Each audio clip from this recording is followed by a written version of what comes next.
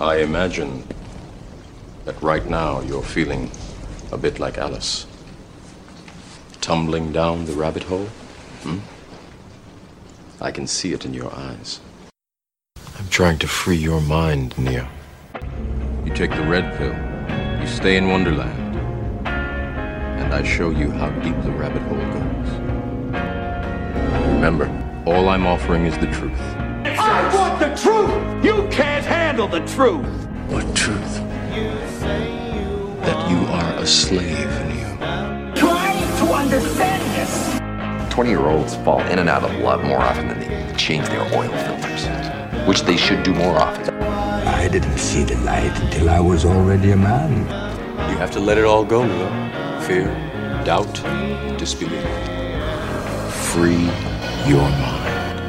It doesn't matter who we are. No one cared who I was till I put on the mask. How do you define real? You stay in Wonderland, and I show you how deep the rabbit hole goes. After this, there is no turning back. Are we clear? Crystal.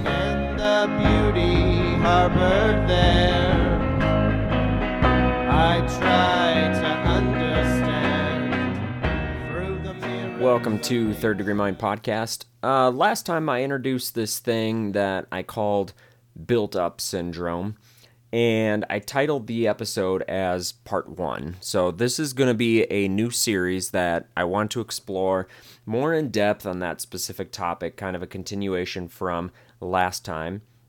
But I am going to pause that series for now. We're not going to go in depth with that today, but we will come back to that. But like I said, we're going to pause that for now because I really want to spend some time talking about what's been going on in our world over these last few days.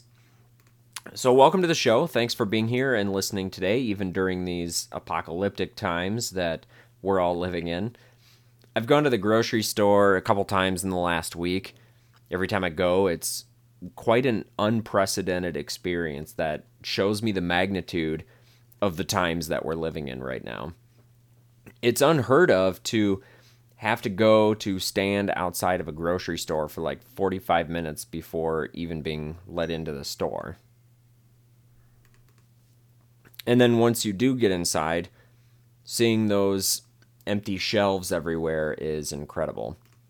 People running around, pushing their carts, trying to grab whatever they can, hoping that what they need is actually in stock today.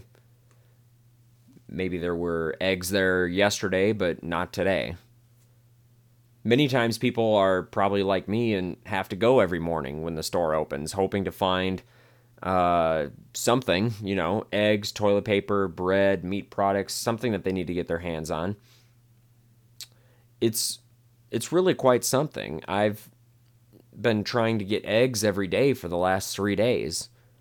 I go when the store opens, and I hope that they have some. They get shipments every day, but it's just a matter of what's left by the time I actually get into the store. I finally got bread yesterday for the first time in about a week, but it was limited to only one per household. So by the end of the week, I'll have to go back and do that again to try to get another loaf of bread. It's really some unique and unprecedented times that we're all living in.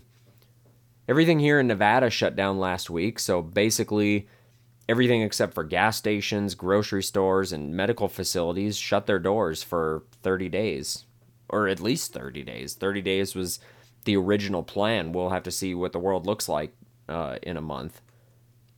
That announcement from our governor here in Nevada, Steve Sisolak, was made on Tuesday night that everything had to be closed by Wednesday at noon. So Wednesday morning, I had to go get my haircut and had to get there by noon because I won't have a chance to get a haircut for at least the next month. That's so unusual, and it's no surprise that some people are looking at this like this is the end of the world, this is apocalyptic. Now, I don't think this thing will be the end of humanity, but I do know that life as we know it has completely changed for at least the next month or so. I think the thing that scares most people here is that, okay, this is what life will be for the next month, but we don't know what the situation is going to be in a month. There's a lot of unknowns there. Come mid-April, if this is still an uncontrolled pandemic, we're looking at this new lifestyle continuing into the foreseeable future. People are losing their jobs. 80% of the nation's economy came to a sudden standstill. And people have been talking about whether or not these extreme measures are really necessary. I've heard people comparing this to the flu and a few other pandemics that we've had in the past, like H1N1 swine flu a few years ago. But whether we think this response and these actions are warranted or not, one key difference here is our modern lifetimes. We've never seen anything like this. As you probably know, I live out here in Las Vegas, and I can tell you that living here, of all places, to have every casino and hotel shut down indefinitely, every bar and restaurant closed, that's completely new. This city has never seen that. And like I said, Las Vegas, of all places, the entertainment capital of the world, to have the Las Vegas Strip be a ghost town, this is the first time any of us have ever seen anything like this. Whether it's warranted or not, it's happening, and it's crippling our economy and our way of life. I watched my retirement portfolio, which is primarily stocks, tumble like I've never seen before. Never seen it before like that, including during the 2008 financial crisis. The Dow Jones has lost something like 35% of its value in the last few weeks. In 1929, leading up to the Great Depression, there was a stock market crash that was called Black Tuesday. It's basically what kicked off the Great Depression. October 28th, 1929 saw the stock markets lose 12.82% in just one day. 12.82%. I don't know if you know this, but March 16th, 2020, just last week, which is so far the worst day during this current crash, the Dow Jones saw a free fall of 12.93%. That's worse than that day in 1929. It's the second worst day in history after the crash of 1987, which had a single-day crash of 22%. In the history of the Dow Jones, if you take the 5 worst days for losses, the 5 worst days over the last, whatever it is, 100 years, actually I think it's more than 100 years, but the 5 worst days, 2 of them occurred in the last 10 days. That would be March 12th, which was just shy of a 10% loss, and March 16th, which was 12.93. We're seeing daily losses of 3 to 4%. Friday, the Dow fell almost another 5%. These are major, significant losses over a very short period of time. And there's no real end in sight yet. That's why everybody's freaking out about us going into a recession. And I think that unknown of what's to come, that unknown is what's really scaring people the most. Probably more than the fear of actually getting sick. As we know, most people who get this virus don't have major complications. They have minor symptoms, and they end up just staying home and being okay after a few days or a week or whatever. But when we as people have to face the unknown, that's what causes the panic and the stress. People not knowing if they'll have a paycheck next week or next month. People not knowing if they'll have any toilet paper in their house next week. These are very real concerns. People not knowing where their next meal is coming from. How will I pay my mortgage? The electric bill? The car loan? And I don't think that fear of the unknown is just because of this pandemic. I think that's just life in general. People panic whenever they're faced with the unknown. They panic whenever something doesn't go according to a plan. Whenever there is uncertainty in the future. Think about the stress of college kids trying to figure out what they want to do with their life. Think about the fears that soon-to-be parents struggle with during their first pregnancy. Psychologically, humans have always panicked over the unknown. Even with the death of a loved one. Think about what is more shocking to friends and family. Is it more traumatic when someone dies in a car accident in their 30s or 40s? Or is it more traumatic when 95-year-old grandma dies in her sleep in hospice care? This is how human psychology works. We're always afraid of the unknown. And with this coronavirus pandemic, nobody knows how bad it's going to be or how long it'll last. Our efforts of social distancing may or may not be as effective as we hope, but it's, again, still too early to know. For a while, it appeared to be primarily affecting elderly people and those with pre-existing conditions. But now, at least in the US, it's starting to cause us to scratch our heads a little bit because the hospitalizations are spreading across all age groups and demographics. Sometimes regardless of any pre-existing conditions at all. And nobody really knows why. Again, fear of the unknown. Because it's something like 40% of hospitalizations in the US are under 50 years old. 40% less than 50. That's quite a bit more than what we would expect if this was really only causing problems for those with other health issues.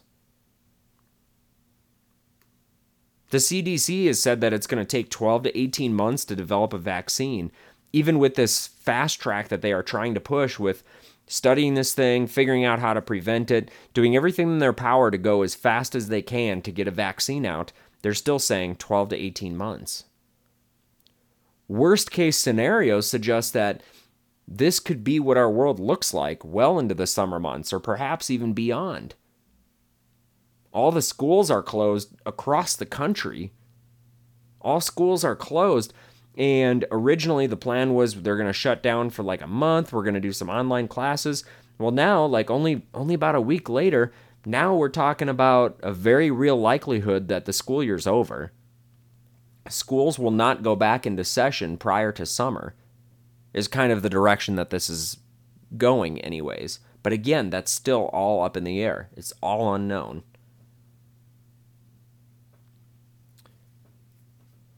If this is what our world looks like well into summer, there's all kinds of things that are going to happen. We watch these numbers of confirmed cases and death tolls continuing to rise. It's already causing lots and lots of panic in our society. So the question, of course, is what are we supposed to do? On a program like this, Third Degree Mind, I'm not trying to tell you how to survive a pandemic. That's not my goal here. My goal here is and always has been our mental health. How do we avoid this fear and this panic and the anxiety of what am I going to do if I get this? What if grandma gets this? What if my brother gets this? What if my significant other gets this? What if my kids get this? How do we handle that? How do we respond to all those things? Well, I think the first thing that we need to do anytime we're faced with the unknown, not just with this pandemic, but anytime we're faced with the unknown, we have to recognize, number one, that it is unknown. We do not know the future. We don't know what will happen tomorrow or next week or next month or next year. But when we fool ourselves with predictions and trying to remove that element of mystery, we actually are causing more damage to our minds, because if we're wrong and the plans failed, that becomes detrimental. A lot of people right now are upset at politicians like Trump and the CDC, the World Health Organization, because going back to January, February, some of these people, these leaders, a couple months ago, were talking about how COVID-19 was no big deal and there was nothing to worry about. For one thing, people believed that. But now it is a big deal, and people are remembering that we were told it wasn't a big deal. We were told it wasn't a big deal when nobody really knew how big of a deal it was. Another problem here is that there are lots of people out there who are in denial about the severity of this pandemic because they're drawing back on what Donald Trump told them in January, that there was nothing to worry about, that we had it under control. So they aren't hearing the new updates that it's not under control. It's a problem. It's a pandemic. It's dangerous. It's spreading rapidly. We don't know how to contain it. We don't know how to control it. We don't know how to treat it. We don't know how to prevent it. But people are ignoring those updates because they're focused on what the message was 2 months ago. When we are told something and then things change, it leads to more confusion and more problems. Versus if we had just accepted from the get-go that the situation was unknown and it had lots of variables, we didn't know what was going to happen, maybe that would have been better. I don't know. We have to accept what is unknown.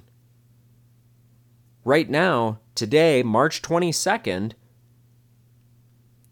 nobody knows how this virus is going to react to the changing of seasons. Lots of places, like here in Las Vegas, we're warming up in the coming weeks as we come into summer. Las Vegas heats up quick. It was about 50 degrees last week, and it's supposed to be about 80 degrees next week. No joke. We were in the 50s just a few days ago, and our forecast for several days into the future, leading into next week, we have days 79, 80 degrees. Lots of people are hopeful about that heat slowing down or even killing off the virus. But, folks, there's countries out there like Australia, which are already hot and humid, southern hemisphere, opposite seasons of what we have. Australia are already hot and humid. Singapore's another one. They're seeing this virus still spreading like wildfire. We are suggesting that this virus will die down in hotter months because that's what we see with other viruses, such as influenza. But we don't really know that COVID-19 is going to react that way. In fact, it kind of seems like it might not be affected by heat at all. But when people say things like, calm down, it's going to get better in summer because heat will kill it, when we don't really have any solid evidence to believe that, it's just an assumption at this point. Well, if it gets to be 100 degrees here in Vegas in a few weeks, and it just continues to spread, you end up with even more panic and a lot more pissed off people that it's not gone away yet. We shouldn't be sitting here spreading false hope, I guess is a way to call it, that it's just going to die down in another month or two because it's going to get hot out and that's going to kill it. We need to stop spreading those types of myths. Yes, we all hope that happens, but we don't know that that's going to happen. It's more practical and beneficial to recognize that which is unknown. Recognize that it is unknown. Admit it. John Lennon said, "Unknown is what it is. Accept that it's unknown, and it's plain sailing. Everything is unknown, and then you're ahead of the game." So, folks, that's step 1. Accept the unknown. Step 2. I think it's important that we recognize what is and what is not within our control. If you think about a college kid looking at their future, they have some things within their control and other things not. They can choose their major, but they can't choose to make an industry boom and have lots of jobs for that major. Journalism is a perfect example. If they want to major in journalism, great. That's your choice. That's within your power, within your control. But that 20-year-old college student does not have any influence over the fact that journalism is a dying industry for many different reasons. If they want to major in philosophy, that's their decision. But are there really lots of jobs in that field? What can they do with that major? They can control what they study and what major they pursue, but they can't control getting a 6-figure job with a degree that most places don't care about. The same is true with this pandemic. We cannot control if we get this virus, but we can take steps to minimize our individual personal risk, steps to minimize our chances of spreading it to someone if we do have it unknowingly. Recognize what is in your power and what is not. That recognition of your limits is critical to your perception and your ability to cope with this situation, or any situation dealing with fear of unknown circumstances. Fear of an unknown or unsure future and how we handle it is what is critical to your perception and ability to cope.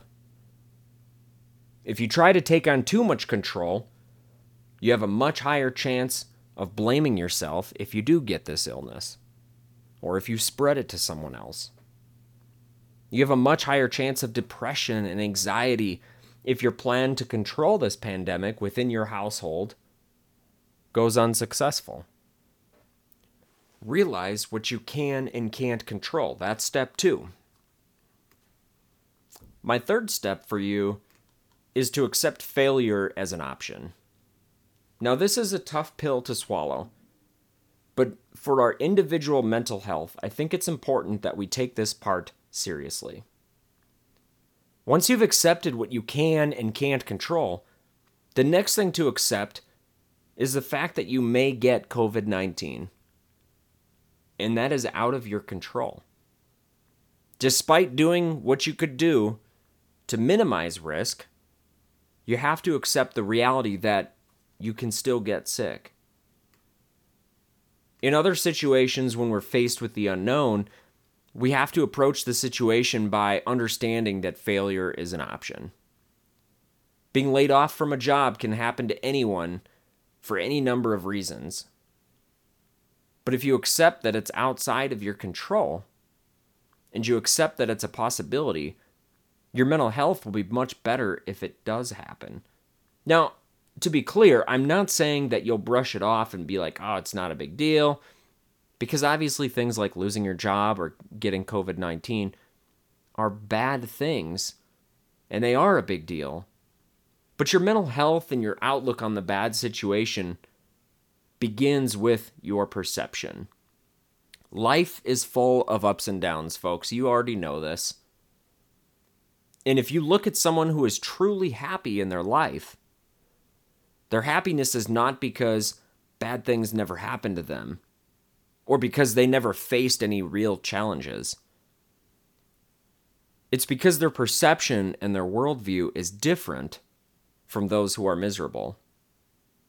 So step 3, accept failure as an option. Step 4, embrace change. The one thing that is constant in our lives, folks, is change. Think about that. The only thing that is constant is the fact that everything changes. Every day.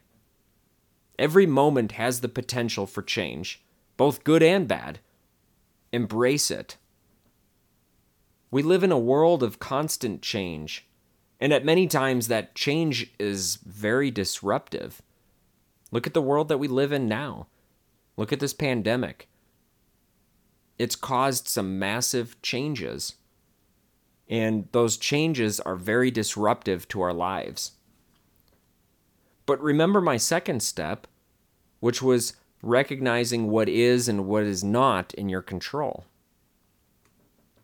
The fact that your favorite restaurant is now closed indefinitely was not remotely within your control. So what good is it to stress over the fact that it's closed now? Your world changed. Not because of anything you could control, but because of many things that you could not control. So challenge yourself to embrace that change.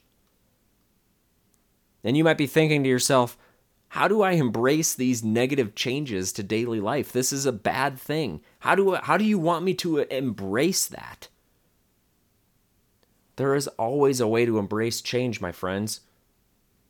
If the change you are looking at is the restaurant not being open, perhaps this is an opportunity to spend more time with your significant other making a home-cooked meal. Take this quarantined opportunity to work on other things in your life. If you're trapped and isolated within your own home, there's no need to feel trapped by that fact. The fact that you're now a shut-in is probably out of your control, but if you're not sick and resting 24/7, and you have the energy and the ability to do things, then take the opportunity to do some things in your own house. Clean out that room that you've been wanting to do for a while. Work on cooking some home-cooked meals. Watch that Netflix show or documentary that you've wanted to watch but you haven't found the time. When change comes and disrupts your life, the key to your mental health and your mental well-being is how you embrace it. It's about looking for the silver lining, looking for the good things in life, the good side of things. Maybe there's a project in your home that you haven't found the time to do. Painting, fixing that kitchen cabinet that's been wobbling for months. I don't know, every situation is different, and each of you is faced with a different set of circumstances and a different reality, a different kind of disruptive change. But all of us can look at that situation that we are in and find a way to embrace that change. That's what I'm challenging you to do, because embracing those changes, that's a key to happiness, my friends.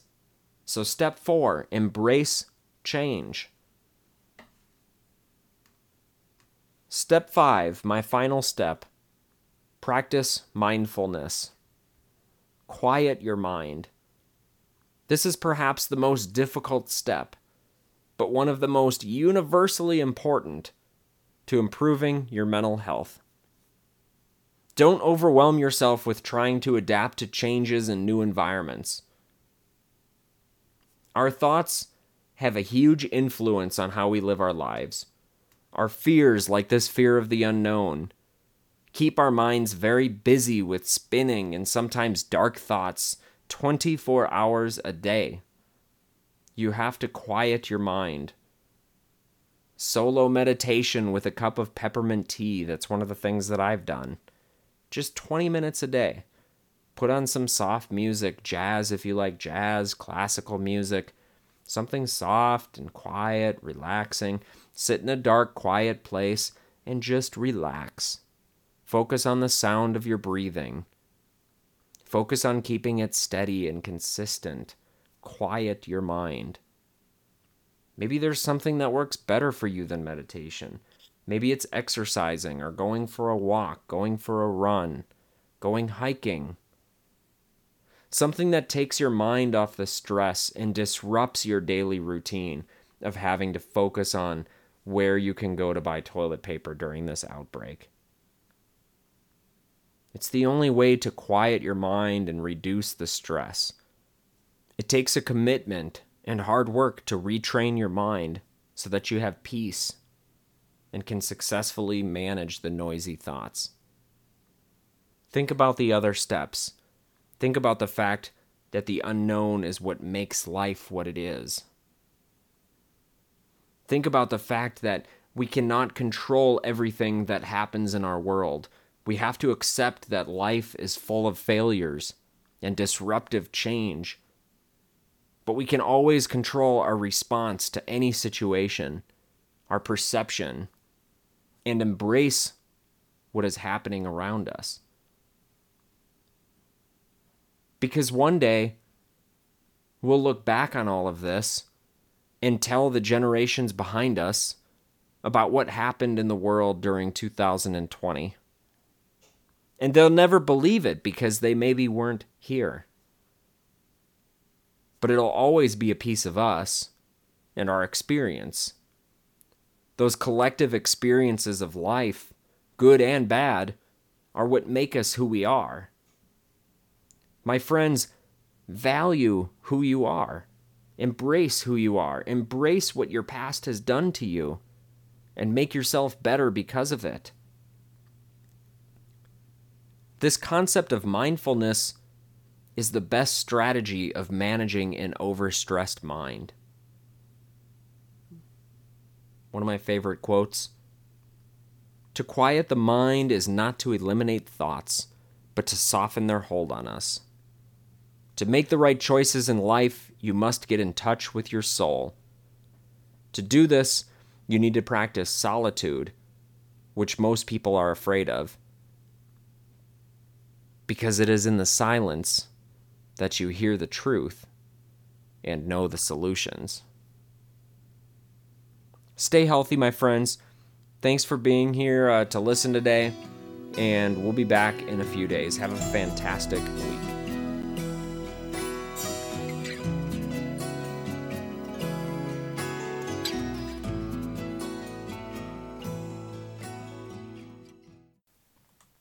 Hey, it's Jay, creator and host of Third Degree Mind Podcast. Thanks for listening to today's episode. I wanted to close really quick by reminding you that Third Degree Mind is produced primarily for entertainment purposes and is not intended to treat or diagnose any mental illness and is not intended to replace clinical psychiatry. I am not a licensed therapist or physician, so if you feel that you need mental health treatment, please always seek that appropriate care in your area. If you're feeling actively suicidal, please call 911 or take yourself to an emergency room. If you're in the U.S., you can contact the National Suicide Prevention Lifeline 24/7 at 1-800-273-8255 or contact them using their online chat service at suicidepreventionlifeline.org. And once again, they are available 24/7.